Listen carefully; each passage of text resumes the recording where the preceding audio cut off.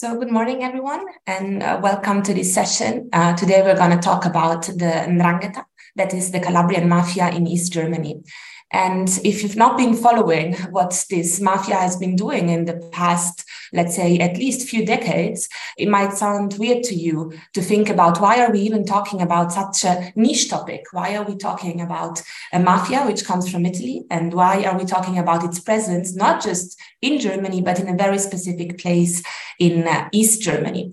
And over the following, I think, half an hour, 45 minutes, you will actually start understanding why. Why is East Germany such an important place for us to understand the international expansion of one of the very localized mafia, which come from the very south of Italy, in a very little place, in a very little region, and how this mafia has been over the past 15, 20, 30 years expanding around Europe. But not only, we will see how the network actually goes as far as Australia, as far as Latin America, and we will see how all of that comes together in Germany. My name is Zora Hauser. I am a researcher at the University of Oxford, and I will be moderating this panel. And I'm very happy to have the two, I would say, most knowledgeable journalists today in Germany that have been studying organized crime, but specifically Italian mafias in the country that they live and about which they report every day. So we're having Margherita Bettoni. Margherita is an investigative journalist. She's also a book author. She's authored several books. She's been researching the Italian mafia in Germany and in Italy, obviously, as well, for almost a decade.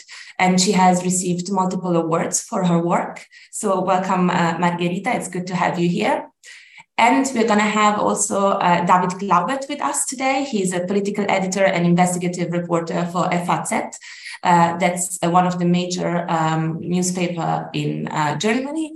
And he is specialized in organized crime in Italian mafias in Germany, but not just in Germany. And we will see, for example, his work in Portugal that has been relevant, will be relevant for what we're discussing. And I guess also your expertise in Brazil. I will ask you about that as well. David speaks Portuguese and Italian. Margherita speaks German and Italian and several other languages, but those are the ones that are relevant for us today. They have worked together on a very interesting project, on a documentary about the Calabrian mafia and especially its expansion into East Germany. So I'm going to hand over to Margherita now to introduce us a little bit into this world of the documentary while I'm trying to share my screen because we will watch a few minutes of the documentary just now. Please, Margherita. Thank you, Zora. Thank you very much. Hi, everyone, and thank you for joining our panel today. We are now going to show you the first couple of minutes of our documentary, Mafia Colonies Germany, German Unity's Blind Spot.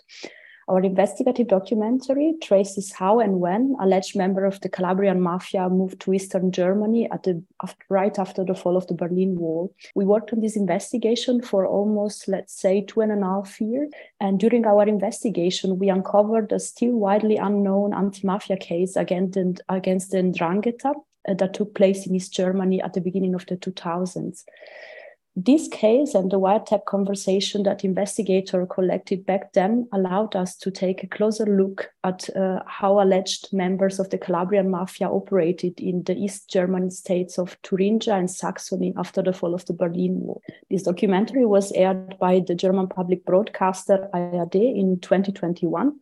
And it's a product of a cooperation with the daily newspaper Frankfurter Allgemeine Zeitung, which David is representing here today. And just one last thing before we let you watch the first takes from our documentary. You see two of us here today, but our team is also made by Axel Hemmerling and Ludwig Kenzia, our colleagues that couldn't be here today. I just wanted to mention them too, because without them, this documentary wouldn't even exist. So enjoy watching. Over 50 shots rang out across Duisburg one night in August 2007. The Ndrangheta were demonstrating to the Germans that they could kill people here too. The world's most powerful mafia organization had long since established itself in Germany, almost undetected. While Germans were still celebrating the fall of the Berlin Wall and German reunification, and slowly reorganizing their police force, the mafia were setting their sights on the former Eastern Bloc. We are investors. We are like an institution. We create structures. We stick to our territory. If we don't get results, then we try somewhere else. Somewhere, we'll get what we're after. Ecco perché non si registra, a mio modo di vedere. In some areas, you can see that no Ndrangheta initiatives arise without a plan. Di 'Ndrangheta sulla base di quello che può essere The Ndrangheta doesn't act without a plan. un approccio casuale. Non hanno un approccio casuale. In order to understand the phenomenon of the Ndrangheta and its expansion drive, we traveled to Calabria, the birthplace of the worldwide criminal cartel. The southern tip of Italy is the home of the Ndrangheta. Just a stone's throw away, across the Messina Strait, is where the Sicilian mafia, the Cosa Nostra, rules. In its shadow, the Ndrangheta has grown to be one of the most dangerous criminal organizations in the world. We, a team from the MDR TV station and the Frankfurter Allgemeine newspaper, have analyzed numerous files which were previously secret or thought lost. We have met with Italian and German investigators dedicated to fighting organized crime. Most of our talks were confidential. This is the first time that such a deep insight into the colonization of the East has been possible. We are especially interested in clans from San Luca who have chosen Thuringia as a base. We find structures the Ndrangheta uses to secure their power and launder drug money. San Luca is an inconspicuous mountain village in the Aspromonte Massif. Few tourists make it this far.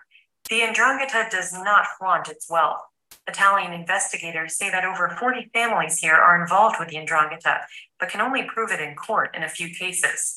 However, San Luca plays a major role in the criminal structure of the organization. So it's always interesting to see the documentary again. I've seen it before, and looking at it, the first question that really comes to my mind is, we've seen San Luca, we've seen this little village in Calabria where we know that the historic heart of this criminal organization that has existed for more than 150 years is, but you did a documentary about Thuringia. So it says in the documentary, we chose Thuringia. We decided to make the documentary about East Germany. Thuringia is a region, for those of you that don't know Germany that well, is a region in East Germany. So Margherita, maybe you can tell us a little bit, how did this idea come about? Why did you decide to do a documentary about East Germany, about Thuringia, and not just do a documentary about San Luca, for example? Yeah, well, first of all, let's put it that way. Why we chose East Germany at the beginning and not the West? First of all, like a lot of Italians came to West Germany as working migrants back in the 50s, which is 80 years ago, which makes it hard to investigate who came and with what purpose back then.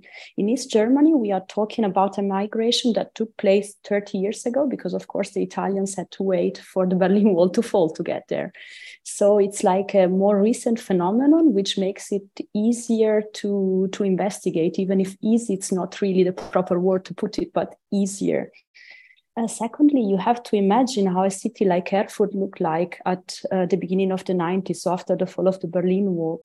East Germany was back then was in a state of decadence. Take Erfurt, for example, the capital city of Thuringia. Its beautiful city center was like really in a state of decay, which means that everyone wanted to invest in the city center, was very much welcome. And that's exactly what the Italians did. They came, the Calabrians we are talking about, they came to East Germany in the mid-90s and they started opening restaurants there. And you can imagine that's how the former mayor of Erfurt put it, talking to us, like they were happy about everyone wanting to invest, because like the Italians were opening this restaurant, which meant tax money, for example, and which meant having like a flourishing city center, and who wouldn't want to have it for its own town, for his own town. And that's on the same hand one reason also, because the people who should have done it at the very beginning didn't had a closer look at where this money were coming from.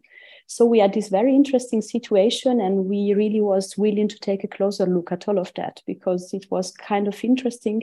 And also, of course, because we knew that there was a very, let's say, well-based Ndrangheta presence in the state of Thuringia. We knew it also from from former investigations. And correct me if I'm wrong, but it is quite interesting because you mentioned restaurants, right? So if you just look at the restaurants, you would not notice anything different from these restaurants and completely normal restaurants, pizzerias, and Italian ice cream shops, for example. But if you look behind, if you look at the story that is behind it, you would sometimes find waiters that have a very low salary and within months just invest a lot of money into these restaurants. Or you would find in Erfurt situations in which a restaurant would be abandoned maybe for some time because it doesn't make any business reason to really invest in it. But then these families have arrived, or these people have arrived and started to systematically invest, right? This is what you found in... Absolutely. But then the question is, if on paper, if on the surface, it looks like so normal, how do you go about finding the information? How do you research what's the structure behind, which is so well hidden? So maybe David, you can tell us a little bit more about that. Sure. There have been, like, we didn't start from zero. There have been some stories about the mafia being there in Erfurt. It was like after we saw it at the beginning of our film was the so-called massacre of Duisburg, where 6 people. Afterwards, we knew it was members of the Ndrangheta who had been shot by other members of the Ndrangheta because of a bloody feud going on in the city, in San Luca, in this little village. And this was the first time that investigators in Germany actually looked deep into the structures or tried to find out. And this was also when they found connections to Erfurt. They found the day after the massacre, the Italian police, they listened to a call going to a restaurant in Erfurt. There have been family connections to Erfurt. And so this was the first time that it became public. That investigators had even before been looking into the restaurants and networks in Erfurt. And there were also journalistic publications. There were stories of the Ndrangheta going to Eastern Germany after the fall of the wall. And there were what in the end, in my opinion, turned out more as a myth. There is this infamous call of one Ndrangheta boss telling another, okay, directly after the fall of the wall, go to Eastern Germany and invest as much as you can and buy everything. So this is a quote you find in a lot of journalistic, but also other papers that talk about the Ndrangheta in Eastern Germany. But then we decided, okay, this looks quite interesting. We want to look deeper into it. And this story, as you said before, we found this structures there, but it wasn't like the stories where the myth is that they went there with bags full of money and bought entire streets of houses. So yes, I think this is a really important point because I've been researching the presence of the Calabrian Ndrangheta in Germany as well for quite some time. And at the beginning, really what I found in terms of information was very alarmist, was very superficial, either just ignoring the whole phenomenon for a very long time, and then just from one day to the other saying that the mafia is everywhere, that it has basically control in Germany, and the reality is somewhere in between, right? These structures, they do exist, they are in Germany, they are relevant, but they're not pervasive, they're not everywhere really. So maybe here, I'd like to go back to Margherita. Maybe you can tell us a little bit more about what do we know about Ndrangheta in Germany. When we say that this organization is in Germany, are these cells or what do we find? Are these people that operate independently? Are they organized in a structure? What do we know about the presence of the Ndrangheta in Germany generally? Yeah, well, first of all, we know that the Ndrangheta has an historical presence here in Germany, which is not as long as getting as back in time as it is in other places like Australia, for example. But here in Germany, we have this present probably since we don't know exactly the starting moment yet, unfortunately, but we can imagine it has been sometime in the 60s, between the 60s and the 70s. And we know that there is a strong presence here in Germany in several states, like in the south, for example, in Baden-Württemberg, in Bavaria, in North Rhine-Westphalia, in Western Germany, in Rhineland-Pfalz, also in the state of Thuringia, of course, in the east, in Saxony, as I was mentioning, in Hessen. So you see in several regions throughout Germany. And you have to think about this structure, like you were asking about the structure. And yes, the Ndrangheta is very, very well structured in Italy as well as in Germany. And here in Germany, the Ndrangheta is organized, I would say, almost in the same way it is in Italy. So you have like this basis unity, the Ndrina, which is like let's say like a group. In some cases, like in the case of Thuringia, we are looking into of blood members, or family blood members. Clan, almost. Exactly, almost a clan, exactly, put it like that. And this is something we uncovered actually during our documentary. It was unknown to the public before, and also it was unknown to us before we uncovered it, even if we heard about theories about this.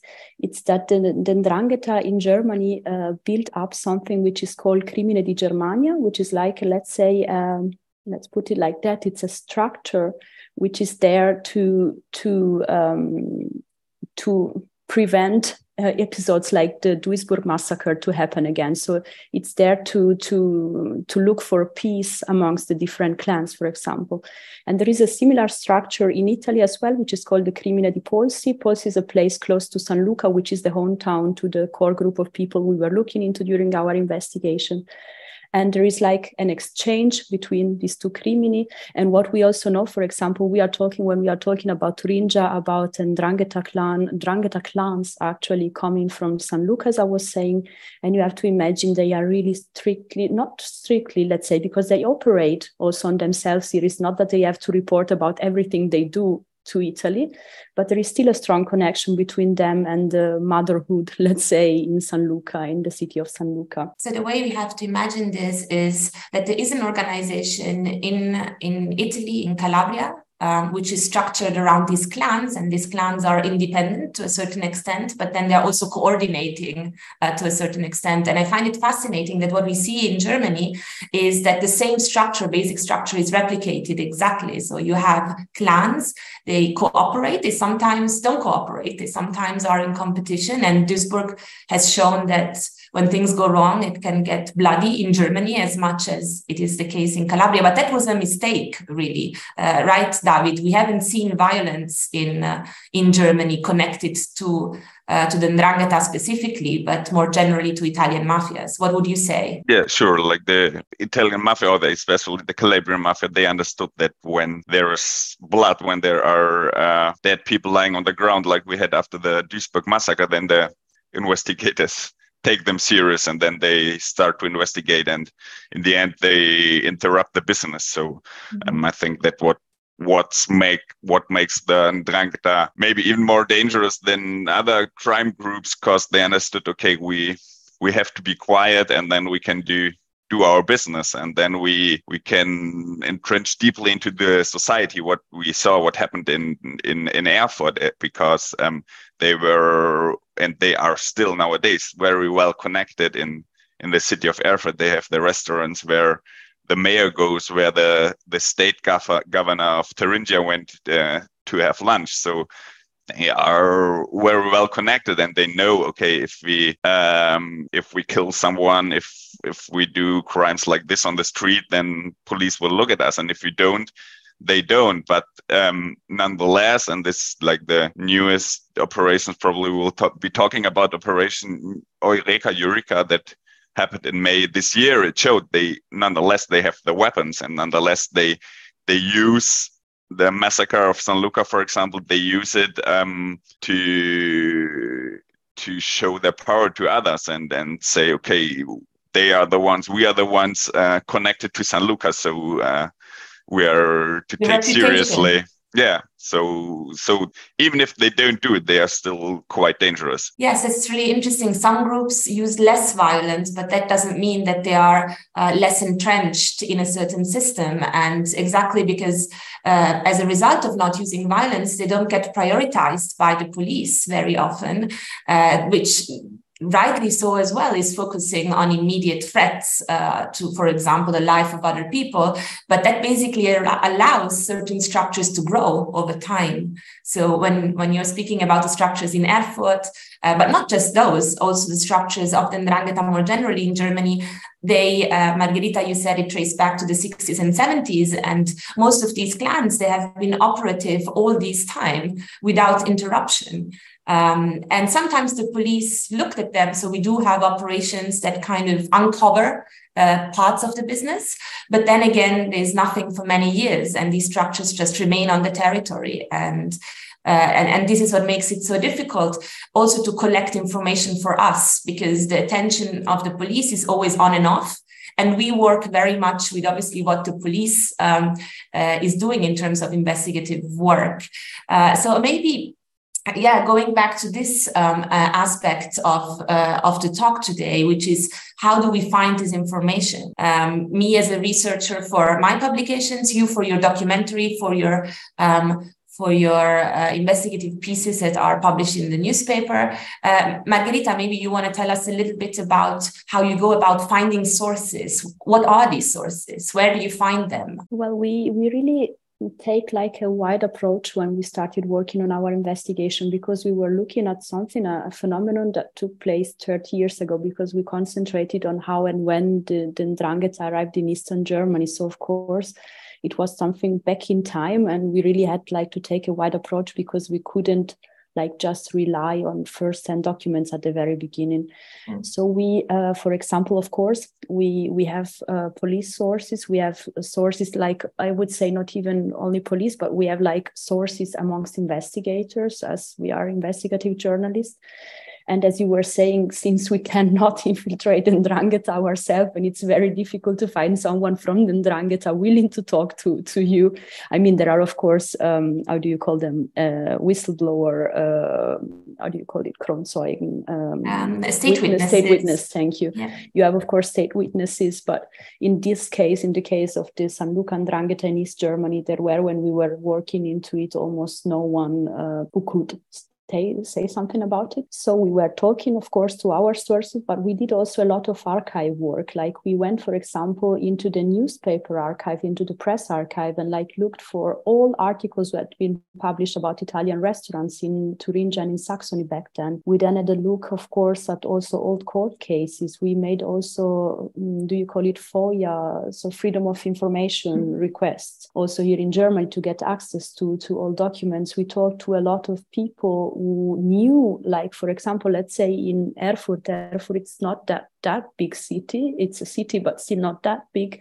So we were also able to talk to people who could remember, like when the first Calabrian guys arrived there in Thuringia, and we could talk to them about them.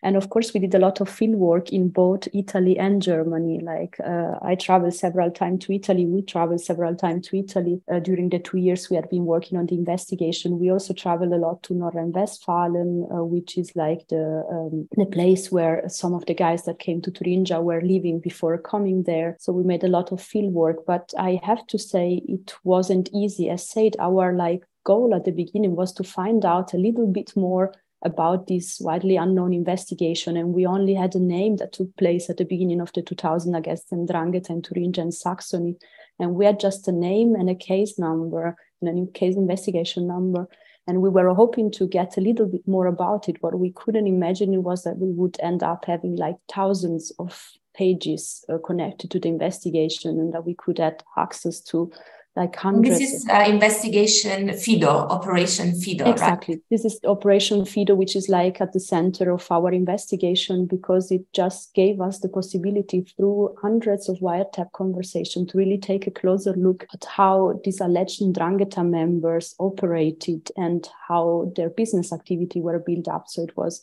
very, very interesting. So it ended up being the focus of our work. And this operation, though, never really went through court, right? Exactly. It was stopped at some point. David, can you tell us a little bit more about this? Yeah, it was a really big operation trying to look into the structures.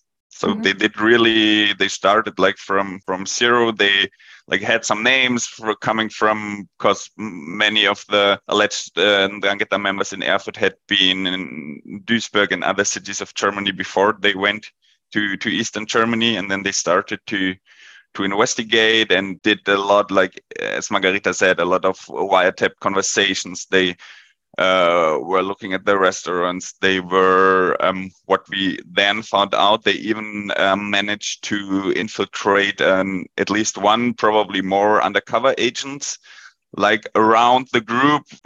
Unfortunately, we couldn't find out the exact details, because an undercover operation is always very dangerous, and like it was really hard even to, like, it took years. Axel and Ludwig have been investigating the case for really years now, more than 10 years now, and then it was really hard to get the sources to give us information. But then we found out, okay, they had this undercover source quite closely around this Ndrangheta group, and this is something very special, because usually never happens, because they usually don't trust anyone but their own family. So it was a really good, well-planned operation, in my opinion.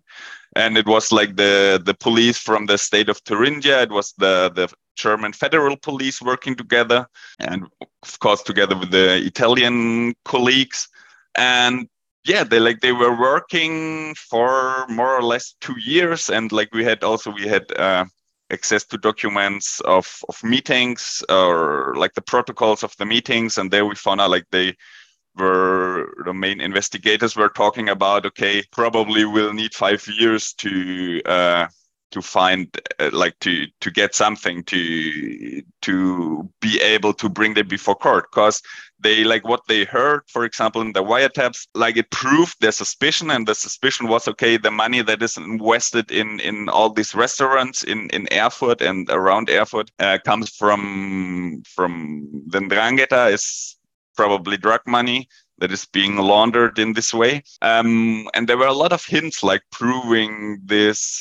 They were talking about, you see, we heard it before in the start of the film. They say, okay, we are investors, we are not just restaurant owners. And then you can see, but when they talk, you can hear it's a system. It's not like one restaurant and then the brother or the cousin opens another one, but it's a system. They all are together. It's like one big working, like one big company. Even then, when later on they invested in Portugal as well, like coming from Erfurt. So they had a lot of hints, and it looked like it was proven, but it's really hard. And at this time, legislation in Germany was even harder for investigators than it's nowadays. Because, like, to prove that it's actually money laundering, you have to prove, or at this time it's a bit easier today, but still very, very difficult concerning money laundering here in Germany.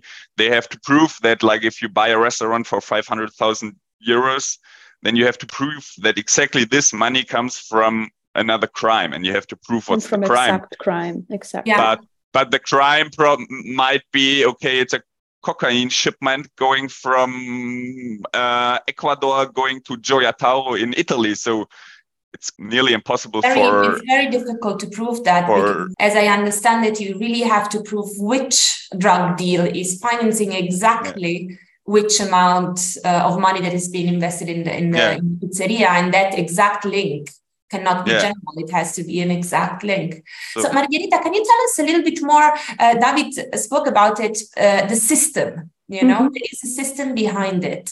Can you explain what it means? Also, because we've been speaking now about effort, but investment of this group of people is not just limited to the area of effort. So you found out, all of you together as a team, that the network of investment is much broader than just one city in Germany. It is indeed, yeah. I also prepared some of the wiretap conversation, and I'm going to read to you some of them, because I think that explains it a little bit more, like in a concrete way. Because when we first read the wiretap conversation of these alleged Ndrangheta members, we were really surprised to see how they were really bubbling with ideas, how busy they were, like looking for new places to invest in money into. Like some of them were literally flying through the world to Barcelona, for example, to see if they could buy a pizzeria for, I think, 2 million German mark, or to Prague, or even to the US. So they were really like jet setting through the world, looking for places to open. And they weren't just, like, as David was already saying, they weren't just blindly investing in some random places. It's of course difficult to state that for sure, like we cannot know for sure, but reading the wiretap conversation, we had the impression that they were really following a plan, as David was saying. For example, in one wiretap conversation, one of the core figures of the group said to a business partner, "We keep what we have in Erfurt. Leipzig has future because it's still a virgin city. The Leipzig project is a long-lasting one." For the one amongst you who doesn't know it, Leipzig is one of the most populous cities in the state of Saxony, and it's also one of the cities where the alleged Ndrangheta members started opening restaurants after they already opened several in Erfurt. And as you see, they talk about Leipzig being a virgin city, meaning probably we can just only alleged it being virgin because still not being touched by the Ndrangheta, or still not having this like big Italian restaurant networks that they were planning to open there. So as you see, it sounded like the group was following a strategy. As the same guy put it in another occasion, David already told it like they were talking about them about investors. And in one wiretap conversation, the same guy says, "If we wanted to be simple restaurateur, we would have opened a small restaurant with 10 tables, but we are investors." So you see, they were willing to invest money to build up a flourishing business. Then there are like some other wiretap conversation, like getting back to a person close to the group, talking to the same guy. And they talk about secret operations and even about money hidden somewhere under the ground. And then there is one last interesting thing, is that this guy that were coming from Calabria, like these alleged Ndrangheta members, they were apparently relying on two guys, non-Calabrian, for this business operation. In a wiretap conversation, the same guy I was talking now the whole time, not all the whole time, but in the most cases, he said to another business partner, he clearly mentioned that they are using he call it the malicious system, and malicious is the nickname he was using for these other non-Calabrian guys. It's like they needed someone to with financial skills to help them. And you were already saying, Zora, that this network was not active only in Thuringia, but also in some other places. And indeed, I was saying already, they were bubbling with ideas and looking for places to open money. And during our investigation, we tried to trace how many companies were connected to those guys back then, so back after the fall of the Berlin Wall in the 90s until today. And we really find hundreds of companies, and not only in Germany, but also in Italy and in Portugal, for example, and even in Spain.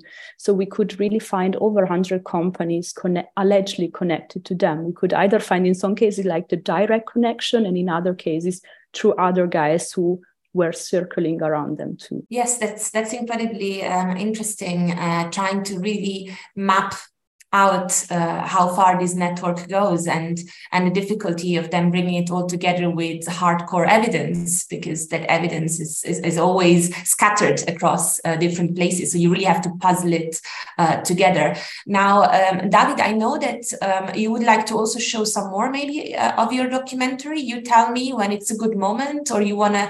Yeah, I think you can do it now. You can do it now. I think that it's another part that shows also how well entrenched they were in Duisburg, in Erfurt. I think if you start there, more or less, some seconds further, but this, yeah, exactly. 2 years previously crop up again. According to those files, it was important for the Locridi clans to keep all their businesses in the family to reduce the danger of being betrayed. None of the suspects from back then is willing to comment today. In fact, one of them tried to get a lawyer to block our report. The old files show that the cooperation between Italy and Germany was quite extensive. The Carabinieri even sent an investigator to Erfurt to scout out the restaurants. But their businesses were booming, and it was difficult to prove that they were financed with drug money. The police apparently had an undercover agent in the group. The operation had a promising beginning, but was hampered by a fear of betrayal, and for good reason. Erfurt's Italians clearly had the best contacts in politics and the judiciary. There's a judge here in the restaurant with his wife. He's waiting for you. The judge has just arrived. Tell him to wait 5 minutes. I've got to give him something. He's here. I know, I'm coming. I'll bring the thing for the judge. In addition, local Erfurt VIPs were regularly invited to the Calabrian homeland, to weddings, for instance. The guests were put up in hotels and given VIP treatment in fancy bars. The same went for the participants in a business trip. Investigators say a Christian Democrat city councilor from Erfurt, an investigating magistrate, and the manager of a Sparkasse bank all attended the trip. But allegedly, the files no longer exist. Yeah. So I think that's You can cut it fine. You can cut Then, it to the here. That's Perfect. Thank you. incredibly interesting. So just the last few seconds, right, where you were listing all of the people that had been in contact with this network and had been invited to Calabria to take part of what are events that we might look at as not being relevant. You know, a wedding is not that relevant, but in fact, what we know about these organizations is that exactly these events and happenings, which have a symbolic value almost of meaning you're part of the family, that's why you get invited to a wedding, are really, really relevant. So what did we have? We have a magistrate, we have Sparkasse, that's a bank representative. So we have politicians. So we have basically almost the whole legal world is represented, from business to politics to the judiciary as well. And we're speaking here about Germany, not about Calabria. So can you also tell us, like, what does it mean? Does that mean corruption? Or how should we think about this? I don't know, David or Margherita, you decide who wants to take this question. I could say something about. Go for it, David. Like corruption in the straight way. We didn't find corruption in the straight way, like someone paying someone for a favor. Mm-hmm. Even the phone call we listened to about the judge, because they were friends to a judge who wasn't like directly involved, but and even politicians were going there for the restaurant. There was like one time the police stormed one of the restaurants. They went in there, and then there was the governor and the minister of interior of the state of Thuringia were sitting there and discussing their politics. So this shows like they are very well connected.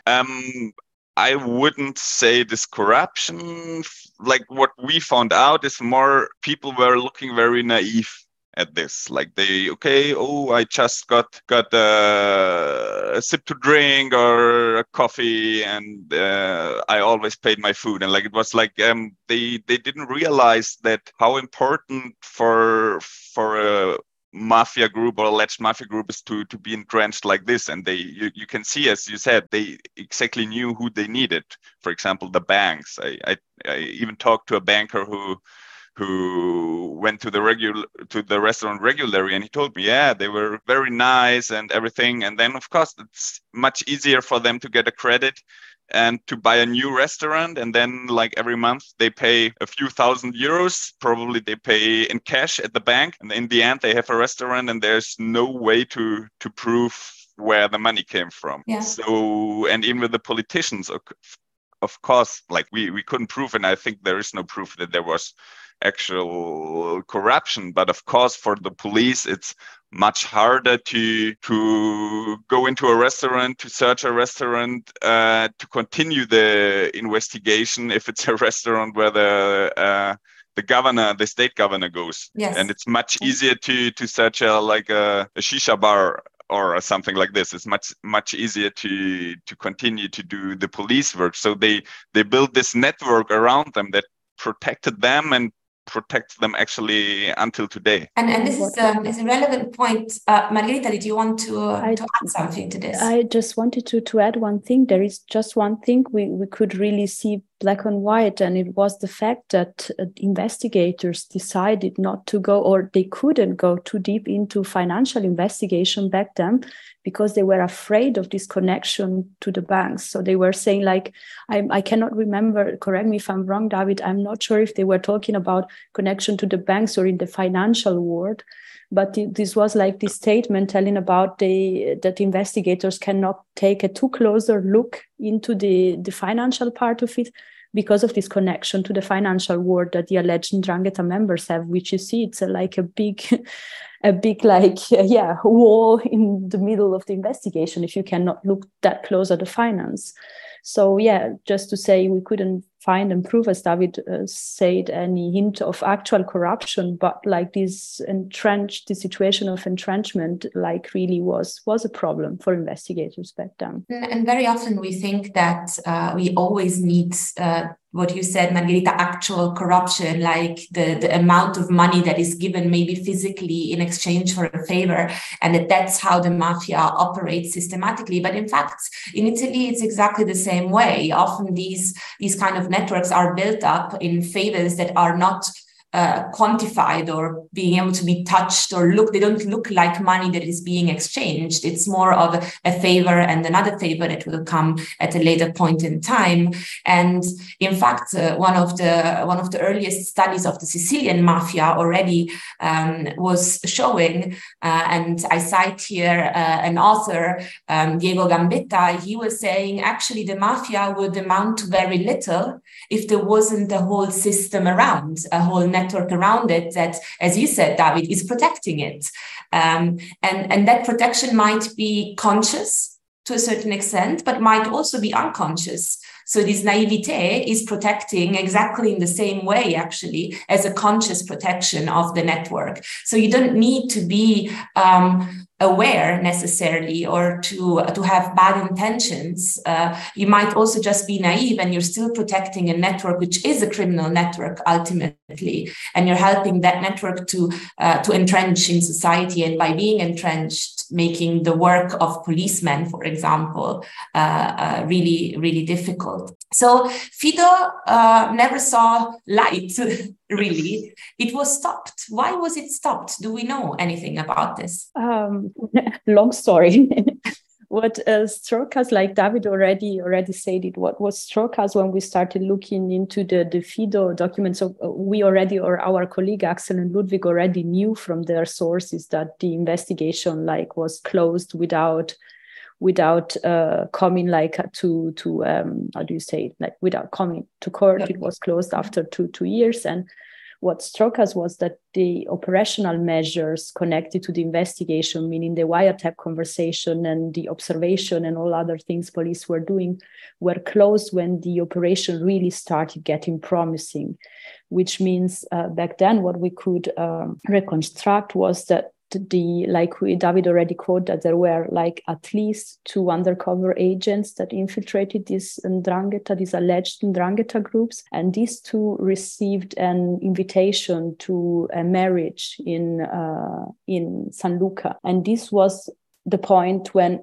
short after it, the operation, they couldn't go there, the 2 undercover agent, and that's the point when then the investigation was closed a couple of months later. And as David already quoted, the interesting thing was that we could gain access to a protocol where we could read that there was a meeting between the prosecutor, the German prosecutor that was dealing with the case, and the police, and he was telling them to motivate them, we are going to work for the next 5 years these, and we need to invest a lot of energy into it, etc. And then suddenly, some months after, the investigation was closed. And it's a bit hard to explain because it's very technical, but probably it all came to sort of let's say, how can we put it? Different point of views between the major prosecutor, the state prosecutor, and the prosecutor who was looking into the case, right? I don't know if David want to go more into details, or we should just leave it like that. But at the end, it was a sort of different point of views about this whole situation. But we have to say that at the end, there is even a parliamentary commission of inquiry who have been built after our documentary in Thuringia, looking exactly into this, like looking exactly into why was this operation closed at this early stage. And they are still looking into it, and we still don't know the very exact reason, but it's becoming more and more clear. And actually, almost everything we told in our documentary was then confirmed by this committee of inquiry until now. And this inquiry is still going on. Maybe it's worth mentioning that Operation Fido, we are in the year 2000. So this is now 20 years ago. And we are talking about this 20 years later. Why are we talking about this? Is there a relevance also for today? We've seen, David, you spoke about it, I think you referred to it. There is a new operation now that kind of links back to the same structures that were part of this operation 20 years ago. This new operation is called Operation Eureka, and just took place a few months ago, this year, in fact. Do you want to tell us a little bit more about this operation? Why is it relevant today, and how does it trace back to Erfurt and to Operation Fido? Sure. Eureka was in May this year. It was like Europol called it like the biggest international operation against the Ndrangheta, because it had been going on since 2019. I think it started in Belgium, then Italy was involved, then Germany, and then a lot of other countries as well. They arrested more than 100 alleged members of the Ndrangheta, or at least connected to Ndrangheta, and especially the clans from San Luca that are some of the most influential, most important clans. And yeah, also some of the alleged members from Operation Fido were arrested, 3 of them. And that was very interesting for us to see, because it finally, also thanks to new possibilities of investigation, for example, the crypto phones they were using and the police could access, like EncroChat, SkyCC, it finally was possible to, according to the investigators, there have been no court cases yet, to prove that the system, or that the Erfurt is connected to all this international network coming from San Luca, going to Erfurt, to Portugal, but also with cocaine shipments from Latin America going all the way to Australia. So it shows they are still there. The structure is still working, and it's not just a little outpost there in Eastern Germany, but it's like a very important place, a very important point of the network for all their, especially the money laundering, of course. Yeah, so Eureka is really about drug trafficking and money laundering. So it brings these two aspects together, which were the aspects that we said it's so difficult to link, in fact. And so, through like encrypted messages, we could basically shed light on the network that we kind of knew was there already. We didn't know how extensive it was, though, right? We could think about it. We could have theories, but we were not sure about how extended this network is. And so we're speaking about tons of cocaine that come in from Latin America. What was it? From Panama, Argentina, Brazil, Ecuador as well. Exactly. Australia as well, on the other hand, right? It was going to Australia. It was shipped to Australia in the end. Yeah, exactly. And Erfurt in the middle of it. Exactly. Erfurt being connected to all these other places worldwide, indeed, which was like what we already suspected, what we already had hints. Like, for example, we had a lot of information already about the network connected, like the connection between Erfurt and Portugal. So this was like a confirmation of what we already could see through our own researches. And then we had like this like global dimension, which we already knew the Ndrangheta had, because it was not unknown to us that this Ndrangheta was importing cocaine from South America. But we could like see its connection, like, for example, exactly the shipment going to Australia. And it was really interesting for us, like to see how things evolved from back then. Can you tell me a bit more, David, maybe about the Portugal connection? Why is Portugal important to the group in Germany? This also started back then when 20 years ago or even more than 20 years ago during Operation Fido. There we already saw that some of the alleged members from Erfurt invested in Portugal and went there. And we the same investigation, same field work we did in Germany, we did in Portugal. And we found, I don't remember exactly, about 40 companies connected to the network, more or less 10 restaurants in Lisbon, in the middle of the tourist hotspots, and in Coimbra, in Braga, and other places. So we saw they were doing the same system that they had started in Erfurt. They were doing Portugal now, and even one of the most of the capos, local, who was alleged to be one of the local bosses in Erfurt, one of them went to Portugal and managed all this. And then in the year, I don't know which year, but Italian prosecutors, they found a scratchbook of the wife of this alleged capo or former capo in Erfurt. And it showed there were the names of restaurants and a lot of sums of money flowing. It's hard to it's not easy. It's not okay, here money going from here to there, but it's possible to read it that way, that all these restaurants are connected, as I said before.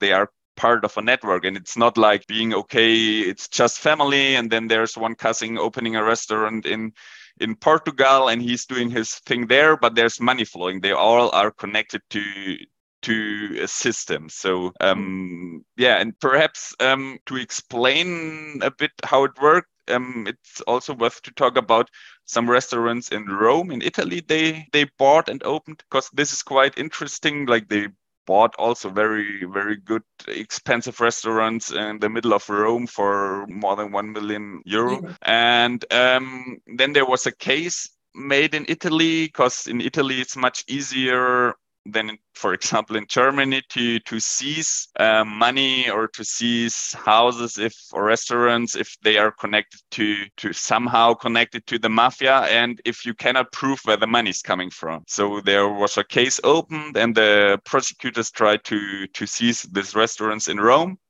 And one argument, and in the end the alleged mafia members won. One argument was, okay, of course we can buy these restaurants. We have so many restaurants in Germany. It's easy for us to have 1 million to buy a restaurant here, or probably they paid even more. But this shows exactly how important Germany and how important this is in all their money laundering scheme. To have a place like Erfurt. Mm-hmm. If I can add something on that, this is most likely also going to be one of the problem there is going to be also with Operation Eureka, because this operation concentrates, as David already said, also on Portugal and on the alleged money that were laundered there into the gastronomy. But this money, it's more likely that the argument is going to be this money comes from the very successful activities we had in Germany. I can imagine, I cannot know for sure, of course, but this is if you have had in the past a very flourishing business somewhere in the world, like in this case in Germany, it's very hard to prove that this money back then came from money laundering and then you just invested it. So it's actually very difficult. It's something which should have happened back then in Germany when Operation Fido was ongoing and then stopped. This was the time where this thing could have been proven, if this ever happened, of course. But you're totally right. And I think this is also sometimes something that gets forgotten, that we are not speaking just about money laundering. We are speaking about investments in the legal economy. And the first step might be money laundering, and investments might come from drug money, for example, or from money generally from illegal activity. But that is at time one, whenever that time is. And then over time, actually, these businesses, they are 1, 2, or 3 steps away from the illegal source, and they become, in a sense, legal. And then it's going to be very difficult to go backwards and prove where it originally came from. One can even argue maybe at this point it's not illegal anymore. So we shouldn't be doing anything about it, really. Only that when then operations such as Eureka happen, we discover that in fact the people involved in it are involved in drugs, for example, or are part of a criminal organization, which is a criminal organization.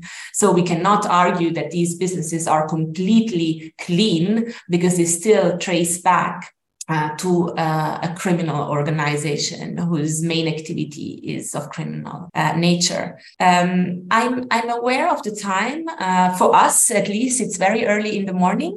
So I would maybe ask each of you if you want to add anything, if there's any points that we've forgotten in this discussion that you think are relevant and we should discuss, and then I would wrap this up.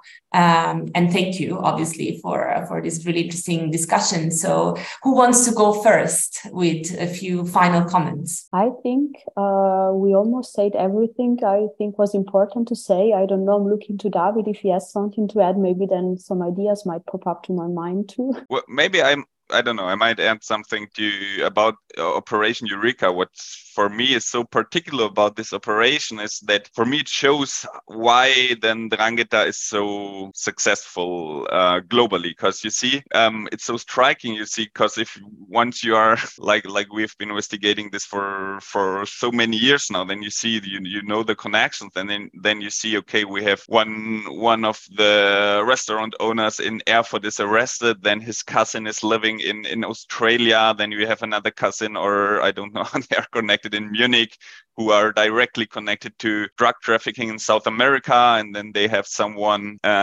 living there. So you have this core family doing business all around the world on the one hand, and they keep it very close, but on the other hand, they work together like with everyone in the criminal underworld. Like they work together with Chinese money launderers, they work in Brazil, they work together with the PCC selling the drugs to the cocaine to them, work in Colombia. There are chats, they talk about buying weapons in Pakistan, selling them to Brazilian gangs. So it's really crazy how connected this criminal world is. Yeah, it's basically the global aspect to it, but then at the same time, interesting how local this is.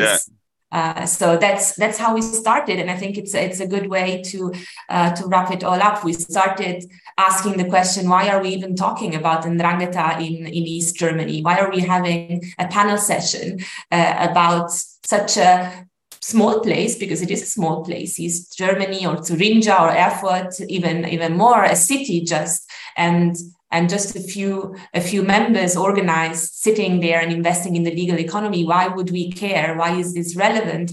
And I hope for whoever is going to see this recording as well, that what really came out of the discussion is that it is relevant. In fact, it is connected to more than just Germany, to more than just Europe even. And the only way to try to understand what is going on, though, is not to start from looking at the global to begin with, but to go really on the ground, in the field, and starting to step by step put together the information to then build up the whole network. We have a question in the Q&A, I'm informed. So let's take this question before wrapping up. Carlos Morales asks, even though they are known for working in the shadows and never truly putting themselves in the spotlight, which crime operations are the most dangerous one you think they control or they participate in? So crime operations, I might not be 100% sure whether they mean criminal activities, possibly. What is the most dangerous element and dimension of the Ndrangheta?